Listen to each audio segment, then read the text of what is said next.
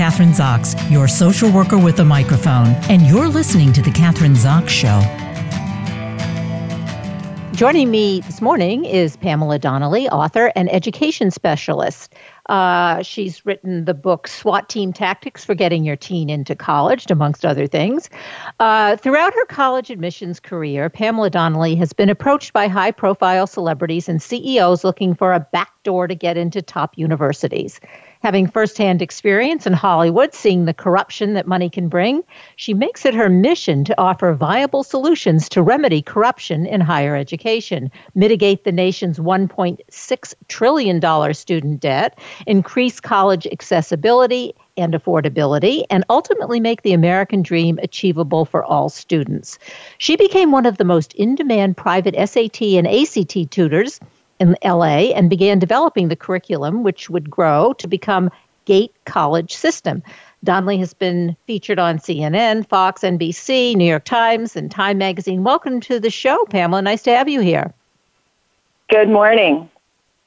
Well, we have a hot topic. What can I say? Getting your kid into college and all this scandal. So where do we begin? I mean, you're the expert, and when you talk about tactics for getting your teen into college, we don't want it to sound like the tactics that have been used where people are going to maybe end up going to jail because of some of those tactics. So what are we talking about?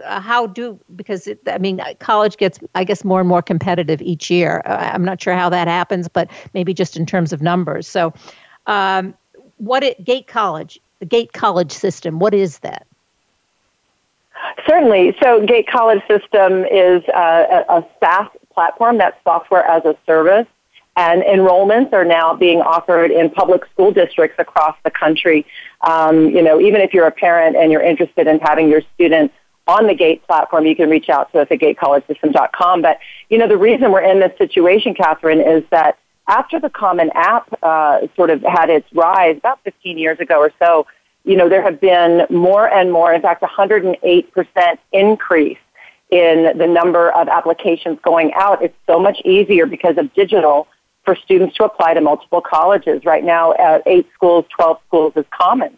So there is a massive increase in competition and then a decrease in the likelihood of students getting into selective or highly selective schools, right? So parents are looking for strategies. Any of us who are moms and dads understand that. We're all looking for an advantage. You don't have to go to prison to do it, so that's the good news. And Pamela, also besides that obviously is as you say, one of the primary reasons you can apply to college digitally, but also doesn't the competition is more global now than, say, it was maybe 20 years ago, that because you're competing with students from around the world. Indeed. Serious competition. Yes. Yeah. International applicants have really driven up the market, and the reason for this is that the U.S. universities are really in an economic crunch. We've had a lot of state disinvestment, for example, in the state school systems and so forth. What that means is that they have to solve their budgeting somehow, and they do that by offering full freight, non-discounted tuition to students coming in predominantly from Asia, but also elsewhere in the world. And yes, that does skew things quite significantly. We have a lot of really pushback and dissatisfaction with some local parents. For example, here in California, a really disproportionate number of students coming in internationally at schools like UCLA. Pamela, we're talking about the competition, and it's increased, you said, by 108% for a lot of different kinds of reasons. What are some of the other reasons besides, say, that we are, students are competing globally, they can enroll in colleges online, other factors that contribute to this competition? Sure. We're living in a day right now where, for example, if we think about the exams, right, the SAT, ACT, there is a tremendous amount of anxiety around the high-stakes testing. We're seeing that states now are investing in packages for every student in a state taking the ACT or the SAT in their public schools. as part of their experience in those schools. So I think that the high-stakes testing is an element here that creates a tremendous amount of anxiety. From the international perspective, those students are having to compete as well. There have been scandals about cheating on those exams internationally for years. So, what's happening here is paralleling, it's the micro and the macro of it all. The anxiety is ubiquitous. Everybody is wanting to get into the same, 20 or 25 schools, and, it's musical chairs. There are only so many chairs. But at the same time, parents in particular, are complaining about the high cost of going to some of these prestigious schools, Ivy League schools, and yet there are so many state universities, good ones, California, New York State, they're not the only ones, all over the country. How do those schools fit into this picture? Well, it's interesting because you might assume that a state school would be less expensive than a private school, but in fact, we see statistically many of the private schools have really strong endowments by their alumni and other benefactors. And what that means is that even though the ticket price at a very prestigious school, like, for example, USC, which we've seen a lot in the news recently, actually tends to come down significantly, 20%, 30%, and sometimes 50% or more, with merit-based financial aid. So that institutional aid is on the basis of the things that we cover. You had asked earlier about GATE college system. So it's a GATE. It stands for grades, applications, testing, and essays. Those are the criteria. Those are the four separate critical areas that a student needs to be able to excel at in order to be able to get into a selective school, in order to get the merit-based aid. So when we think about what GATE is doing, it's not just about getting a student in, it's making sure they can afford to stay and persist. Right now, persistence rates, 40% of students who go into college drop out, and the number one reason by far is financial. So we have to solve for the financial gap, the need that many, many students across this country and elsewhere experience as they come into U.S. colleges. So, in terms of the pressure that the universities feel financially, the pressures that the parents feel, certainly the pressure that our young people feel. Let's not forget these are still teenagers. We're talking about a 17-year-old that feels like they have the weight of the world on their shoulder. I think we need to do better. It sounds like, from my perspective, this is really going to ultimately be a policy issue. We can talk about, the student, the school, the parent. We can talk about the school district, the state, but ultimately, federally, we're going to need policies in this country to move the needle in a much more appropriate and effective way to get the outcomes that we're all hoping to see out of our higher education system. Right now, it's a very broken system. Pamela, I have another question. I'd like to talk about specific cases, give examples. I mean, you've been in this business for a long time. Give us some examples of particular problems that, when parents come to you, for instance, and you're able to mitigate some of these issues for them, with their kids. Ethically, I would say the most common scenarios are, hey, do you have some tutors that can help me with some test prep? I run a tutoring agency in Los Angeles called Valley Prep Tutoring. We can help with that. Obviously, we're doing it ethically, but we're making sure the student actually understands Algebra 2 and things like that, right? So the most common things are academic tutoring to keep the GPA strong. Helping students build the right list is an ethical thing that you can do. I can sit down with a family and help them figure out what are the right schools with the right programs based on the student's areas of interest, geographic, and other considerations. On the unethical side, I have been approached. I'll share one anecdote. I had a father who was not from the U.S., who was pretty assertive with me in our consultation, and just leaned across my desk and said, my daughter does not speak English as her first language. She doesn't really understand what you people want. I thought that was an interesting phrase. And how much for your staff to write her essay for her? And I, let him know that that's not a service we provide. That's not a service that anyone should provide, and that it would be in the best interest of his daughter for her to champion her own voice, and that she could have coaching, somebody can like encourage her and talk to her about what are the right topics to focus upon and so forth. But ultimately, it must be the student's voice. And there are students that have been tossed out of, listen, you can get admitted to a school and then not allowed to show up in the fall if they find out that you falsified any of your documentation of what's been submitted for that admissions process. Yeah, and I remember when I was in school, I mean, they were doing this to some degree, this kind of corruption, people writing essays for like writing the essays, for instance, getting kids from Ivy League schools to write essays for kids getting into college. Those were kind of little businesses on the side. I remember that. But of course, the big thing was that if daddy or I guess mommy could, provide funds for a building or at least, a room at a major school that helped you would help you get in. But that's not illegal, the second thing. No, I mean, we can have conversations about the ethics about it. But yeah. I do think that there's a difference there, right? So the difference in what we're seeing in the scandal is that a few privileged parents decided to further their privilege to extend the fact that, as former Secretary of Education Arne Duncan said, your student's already on third base and you want to cheat their way home. We've got kids in this country that can't even, find a bat or get up to the plate, right? So how do we make sure that we keep that more fair? We have to, you get the point. We have to do a better job. So what do you think is, I mean, because you've had a lot of experiences with all different kinds of parents.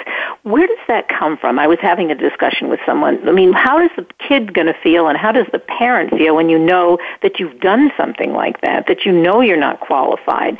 And, how does that really play out once let's say you do get into school and you do stay there and maybe even you graduate? But that has a lasting impact on I think on your psyche. Yeah, I'm no psychologist, but I mean, certainly I remember a book about the imposter syndrome. I can think about, even as a parent, the last message in the world, Kathryn, that I would want to send to my 3 daughters is, hey, girls, guess what? Your voice doesn't matter. What you think or say doesn't matter. We need somebody else to come in and speak for you because you're in some way deficient or insufficient. It's a really horrific message.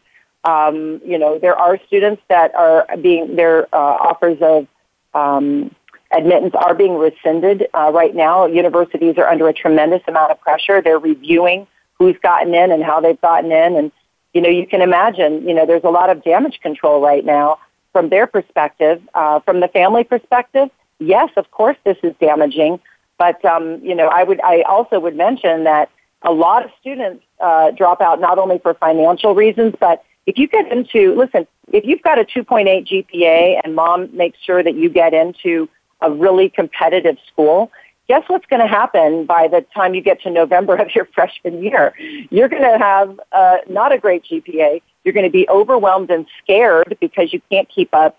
Listen, these colleges are not, pleasure cruises. It's a very stringent level of expectation of the caliber of writing you have to be able to do, the level of math you have to be proficient at. If you're not able to do that, you really need to stay home. This isn't just a prize to be won. This is an invitation to another challenge and adventure. And if you're not, the right person to be there, you need to make sure that seat is available for somebody who's done the work and belongs there. I'm curious, what was your own experience in getting into college? Oh, gosh. My story was very non-traditional, but I appreciate the question because the reason that I have committed myself as founder and CEO of Gate College System is because I myself am a first-generation student. That means that no one in my immediate family, my parents had not graduated college, therefore did not know how to help me get into college. I, directly out of high school, ended up moving to New York City and having a career on camera with ABC TV. I did work that didn't require me to have a college degree, and then took the money from those career choices that I made and invested it at the age of 30, if you can believe that, into my bachelor's degree. I was able to get in Columbia University I graduated summa cum laude in 3 years from an Ivy League school, and it just that is so impressive. Yeah. Well, it makes it sad though, because think about that. If I had the intellectual acumen to be able to have done that at 18, but no one knew how to help me. Nobody in my I went 12 years of public school in a little town in Virginia. No one knew how to help me. If GATE had existed in my school district when I was that age, my parents would have had a dashboard to be able to keep track of what I needed to be doing. I would have had a step-by-step process through grades and then applications and then testing and then essays. Everything that, wealthy families get because they can afford it, I would have had for free in my public school. That is the vision for GATE, and I think that it's a real disruptor for the way the current system is set up. Yeah, and what's interesting is, and it also provides a lot more, we were talking about competition way in the beginning of the interview, but now kids can compete, as you say, kids like in your circumstances who couldn't before because you had no information either from your parents or the school system, but now these kids do, so you get really smart kids from families that perhaps their kids, their parents never went to school, so it even increases the competition in a good way, because you're getting real competition. Well, think about the economy and the human capital. What breaks my heart is every year in this country where students don't have a tool to be able to help them through this process, we lose them by, the hundreds of thousands every year as students graduate up and out without a game plan, without a roadmap, without being able to afford to aspire to something that they can feel really good about and congruent with and proud of. So it's, to me, an economic issue. We have a lot of jobs going offshore in this country. We have a prison pipeline for kids who get discouraged and don't find their way. We have a drug crisis for kids who are hopeless. I see these things as connected, don't you? Yeah, I do. I think they're very much connected. There's no question. We have a couple minutes left, so what do we want to leave our audience with? We want GATE College System. They need to know more about that. Sure, thank you. So, listen, our goal right now, and listen, you guys who are listening right now can help me. Please help me. Here we go. Please help me help students across this country. We have 15.8 million high school students in America. Our mission at GATE is to level the playing field. That doesn't mean everybody gets in. It means that there's a fair race, a fair shot, and the American dream can come within reach. The way you can help me, I'm looking to make sure that superintendents, chief academic officers, chief technology officers inside of school districts. So if you're in a school district in America and you've got a kid in a school, let them know that you heard about gatecollegesystem.com. You would like to explore this coming into your school for your students. You don't have to pay for this as a consumer product because we're trying to get this out into the schools. But I got to tell you, it is a challenge. We're not selling data. We're not, letting advertisement from colleges. We're really trying to be the good guys, trying to fly in with a red cape and save the day here. And it is challenging. It's a big country with a lot of districts.